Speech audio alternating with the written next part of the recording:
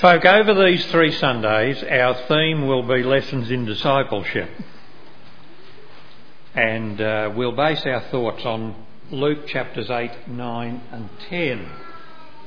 But just now, I want you to open your Bibles to Luke chapter 4. Luke chapter 4. Now, our thanks to those who help us during these holiday Sundays. Some before the service, some during the service, and then several others after the service. We appreciate their ministry to us.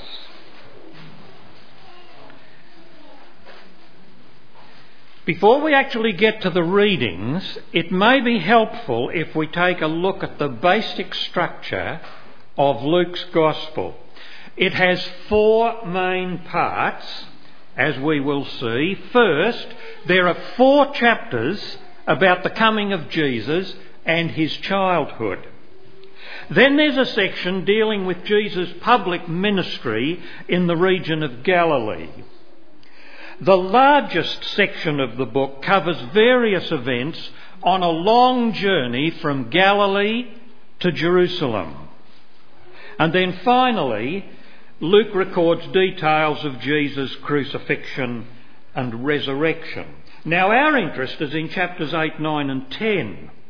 And you can see that they begin in Galilee and reach over into part of the journey to Jerusalem. Now, with that sort of background, let me introduce our subject this way.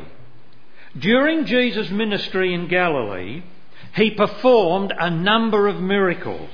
Some of them are found in chapters 4 and 5, others in chapter 7, and then 4 more in chapter 8. Now, the miracles in chapters 4 and 5 occurred in public places before large crowds of people. For example, and you have your Bible open at chapter 4, look at verse 33. Jesus met a demon-possessed man in the synagogue at Capernaum. A large crowd gathered because Jesus was teaching there. Jesus delivered this troubled man, and Luke says all the people were amazed. Jesus was certainly a centre of interest. Now, this is typical of the miracles in chapters 4 and 5. Jesus' deeds provided proof that he was who he claimed to be. Luke records in chapter 4 and verse 18 that Jesus read from the scroll of Isaiah, saying, "The Spirit of the Lord is upon me. He has sent me to proclaim freedom for the prisoners and recovery of sight for the blind, and to release the oppressed." Now he is claiming to be that promised Messiah. And in delivering that demon-possessed man at Capernaum, he did release someone who was oppressed by an evil spirit.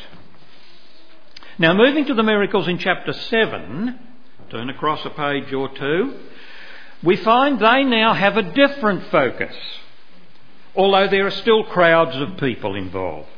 First, there was a Roman centurion. Now, he was a Gentile, yet he believed that Jesus could heal his sick servant. Then Jesus raised to life the son of a widow, someone who was usually poor and dependent on others.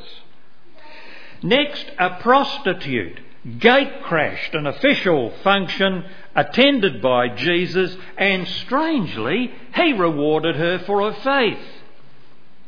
Now, these miracles in chapter 7 indicate that faith could be found in unexpected people and also in unexpected places. When we get to Luke 8, Jesus continued to teach, but the miracles in this chapter again have a different purpose. Now, if you look down chapter 8 in your Bible, first, His own disciples faced a severe storm, but Jesus calmed that storm. Then in verses 26 to 39, they met a man troubled by a demon. Yet Jesus overcame the demon. Next, they met a sick woman for whom no remedy had been found. Yet Jesus brought healing to her. And lastly in that chapter, there was death. Yet Jesus restored life to Jairus' daughter. Now the specific purpose here was to show Jesus' disciples that he was indeed Lord. He was Lord over storms. He was Lord over demons. He was Lord over sickness. He was even Lord over death. Now we could compare those three groups of miracles this way. The public miracles in chapters 4 and 5 drew attention to Jesus. Those in chapter 7 revealed a clear faith in Jesus, but from unexpected people. And then those in chapter 8 had lessons not for the crowds this time, but for committed followers of Jesus, that he is Lord. Now actually, Luke has skillfully outlined for us here a pattern for Christian discipleship. First, attention is drawn to Jesus. Then a decision is made about believing in Jesus. And then thirdly, there develops a life of following Jesus. The pattern for Christian discipleship.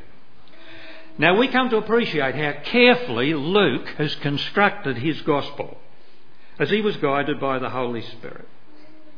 Now with all of that background, we're ready to enter chapter 8 in some more detail. And we're going to concentrate on the healing of the demon-possessed man. Now our first reading from verses 26 through to 29. But it's interesting that in Matthew's record of the same event, Matthew mentions two people. Luke mentions just one. It may be that he chose to focus on the one who was really the centre of the story. Now Luke was a physician, and he writes about human ailments with understanding. In the Bible, most references to demons and demon possession occur in the Gospels, such as we have in this passage. Now we begin reading at verse 26. Jesus and his disciples sailed to the region of the Gerasenes, which is across the lake from Galilee. When Jesus stepped ashore, he was met by a demon-possessed man from the town. For a long time, this man had not worn clothes or lived in a house, but had lived in the tombs. When he saw Jesus, he cried out and fell at his feet, shouting at the top of his voice, "What do you want with me, Jesus, Son of the Most High God? I beg you, don't torture me." For Jesus had commanded the evil spirit to come out of the man. Many times it had seized him, and though he was chained hand and foot and kept under guard, he had broken his chains and had been driven by the demon into solitary places. Jesus and the disciples sailed across the Sea of Galilee to a region on the eastern side that Luke describes as the region of the Gerasenes. It formed part of what we know today as the Golan Heights. Now this miracle we've just read is believed to have taken place in this hilly spot on that part of the shore of Galilee. You can see how the hills run down steeply to Galilee. Now we are very familiar with the physical world of which we are a part. but we have only limited insight into other realms of existence beyond our own. Throughout history there are records of people being overcome by supernatural powers. In the Bible, signs of demon possession vary, but Luke mentions some common ones in these verses that we've read. Now see in verse 27, there's abnormal behaviour. This man did not wear clothes, and he lived among the tombs. In verse 28, there's uncharacteristic vocal outbursts. He's shouting. And then also in verse 28, there's unexplained knowledge. The demon knew about Jesus and knew who he was. And in verse 29, there's this exceptional strength. Although bound hand and foot, he breaks the chains. Now, treatment for such problems in the New Testament period was really limited to confinement and restraint.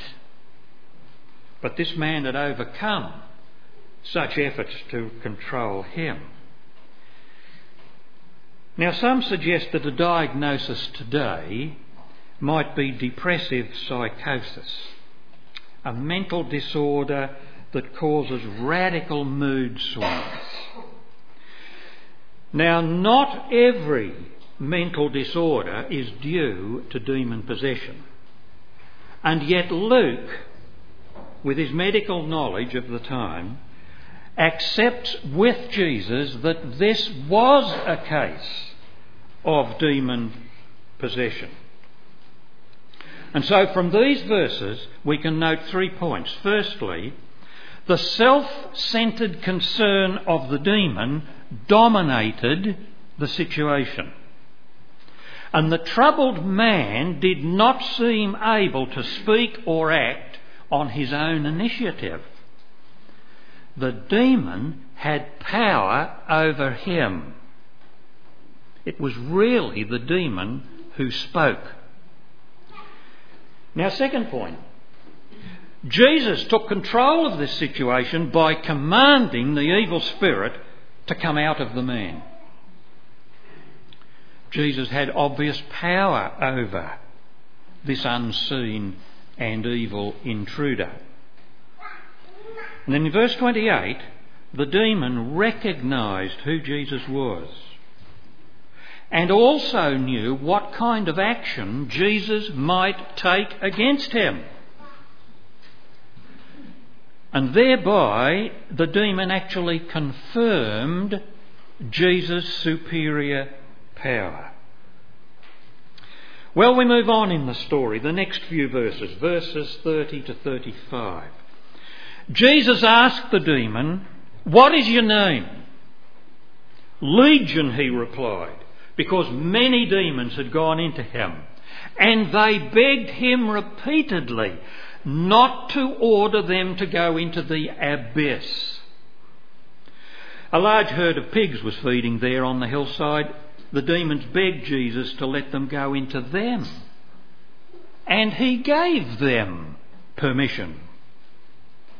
When the demons came out of the man, they went into the pigs, and the herd rushed down the steep bank into the lake and was drowned.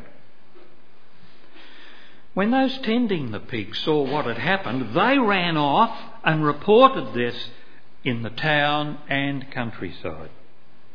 And the people went out to see what had happened. When they came to Jesus, they found the man from whom the demons had gone out sitting at Jesus' feet, dressed and in his right mind. And they were afraid.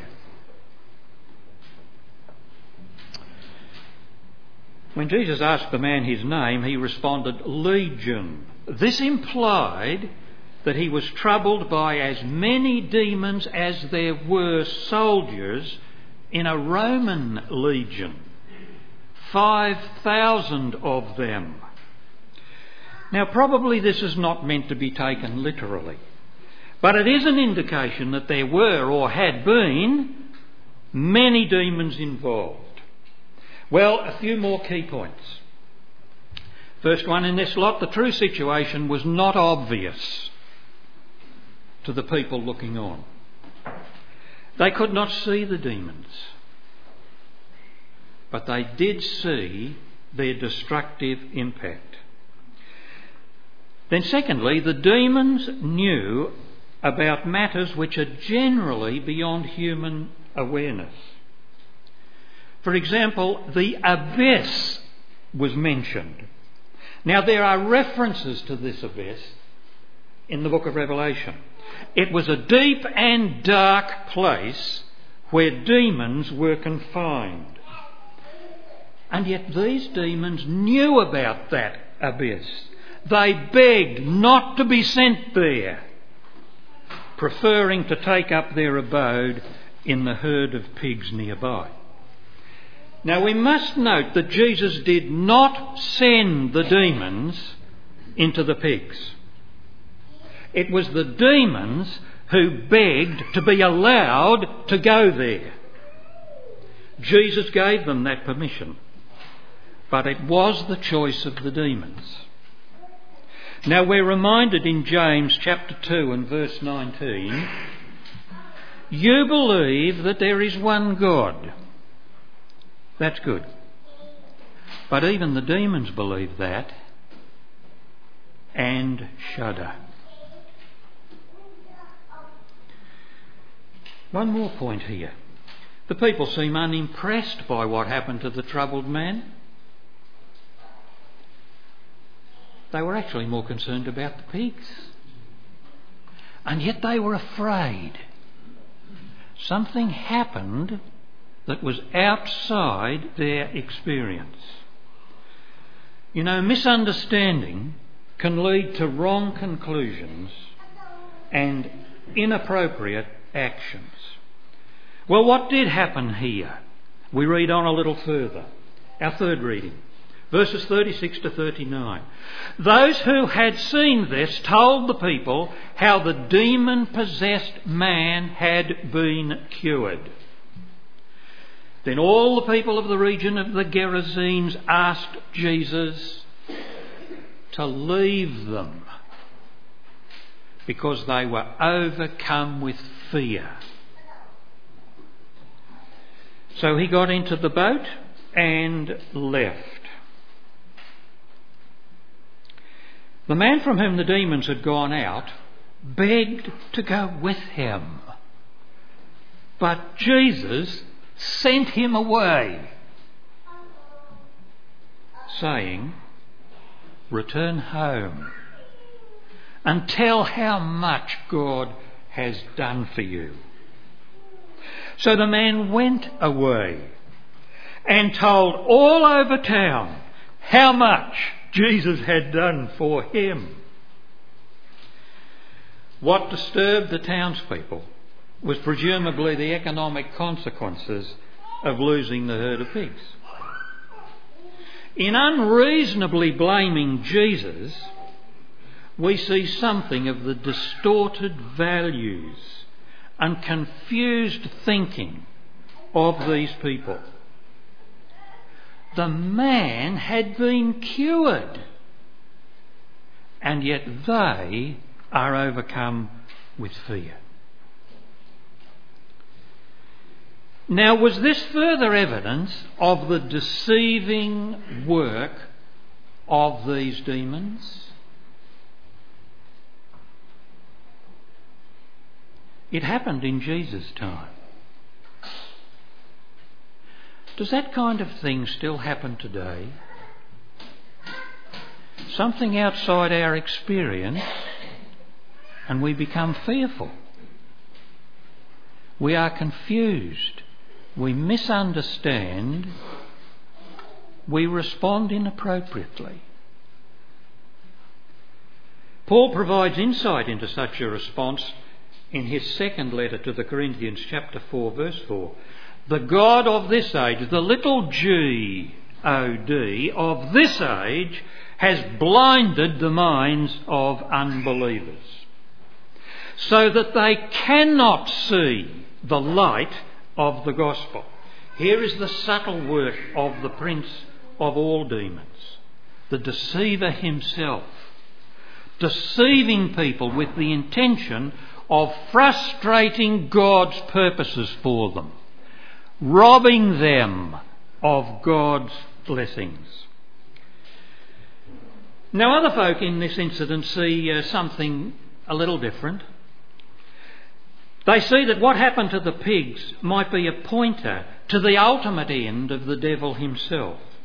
In Revelation 20 and verse 10, after a decisive battle among the nations, it says, fire came down from heaven, and the devil, who had earlier been released from the abyss, was thrown into the lake of burning sulphur. The demon-possessed pigs plunging into the watery lake of Galilee may be a pointer to the devil being thrown into the fiery lake of sulphur at the end of human history. Now, the people did not want Jesus to stay, and he got into a boat and left. Jesus will not force himself upon those who do not want a relationship with him. To refuse Jesus is a decision we can make, but it can have enormous consequences. Well, now this brief story ends with the transformed man wanting to travel with Jesus. We can understand that. It was good being with Jesus. Can he now go with Jesus? But Jesus sends him away. We don't expect that. Jesus told him to return home and tell others what had happened to him.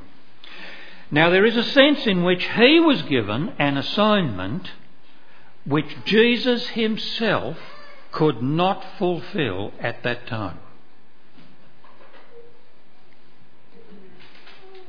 He was to go home and tell the good news about Jesus to these misguided, confused and fearful people. What an assignment! Well, we need to sum up. Are there pointers here for us? Now, most psychologists today dismiss demon possession, but there is credible evidence supporting a contrary view. Now, the Bible leads to the conclusion that as there is the Holy Spirit at work in the world, and with him angels that we do not see as subordinate agents of good, so there is Satan, the prince of evil, at work in the world, and with him demons, who we do not see as subordinate agents of evil. Now, these miracles in chapter 8 are not about a few people who just happened to be in the right place at the right time for Jesus to work a miracle so that they could live happily ever after. It's much more than that. Jesus used situations that naturally occurred during the day to show that he was Lord. He was Lord over troubles that people encounter in daily living. We focused our attention on just one event that revealed the unseen and mischievous damage created by evil forces in the world. Are those forces still at work in our world? At a later time, Paul wrote, "Our struggle is not against flesh and blood, but against the rulers, against the authorities, against the powers of this dark world, and against the spiritual forces of evil in the heavenly realms."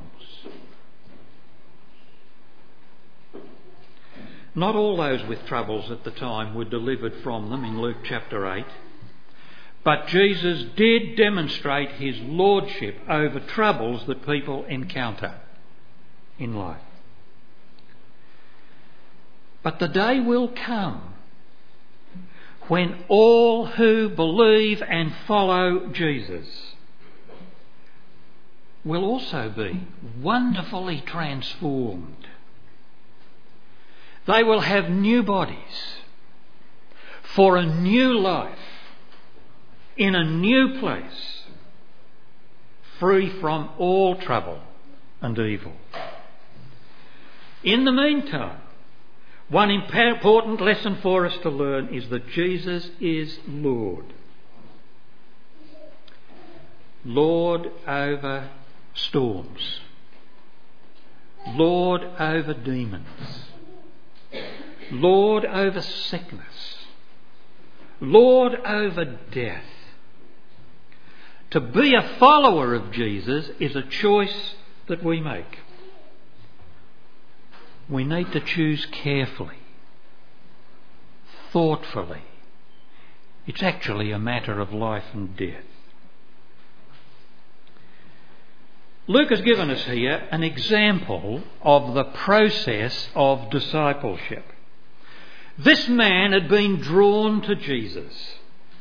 His subsequent responses showed that he believed in Jesus. Although his first impulse was to travel with Jesus, he obeyed the instructions given to him to go home and tell what Jesus had done for him. I wonder if you see in this something of your own story. Has there been a time when you felt drawn to Jesus? Did you make up your mind to believe in him? And then to go on and follow him day by day? Perhaps it's something of my story. And yet actually there's a bigger picture that we must not overlook. What was the purpose in this delivering of the demon-possessed man? Jesus came to fulfill God's purposes for people whom he had created. Now, for this troubled man, it meant that he was transformed. He was cured. And then he was given a whole new purpose in life. Go and tell what God has done for you. You see, discipleship is really not so much about us. It is really God's story. What he wants to do with us.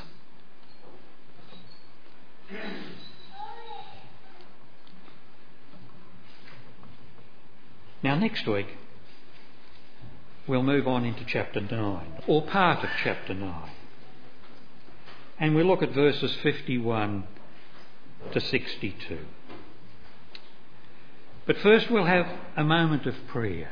Now if you are a Christian, if you are a disciple of Jesus, you have believed in him. You are endeavouring to follow him. Just take a moment to thank God quietly in your heart for what he has done for you. We'll be transformed one day, removed from the very presence of all evil. If you are not a Christian, will you think about these things? Do you feel drawn to Jesus? But not yet have you believed in him? What a way to begin a new year. Think about that. Speak to somebody afterwards if you would like some help, further help. Or if something has not been clear this morning. But now just a moment of silent prayer together. Let us pray. May the God of peace equip you with everything good for doing his will, and may he work in us what is pleasing to him, through Jesus Christ, to whom be glory for ever and ever. Amen.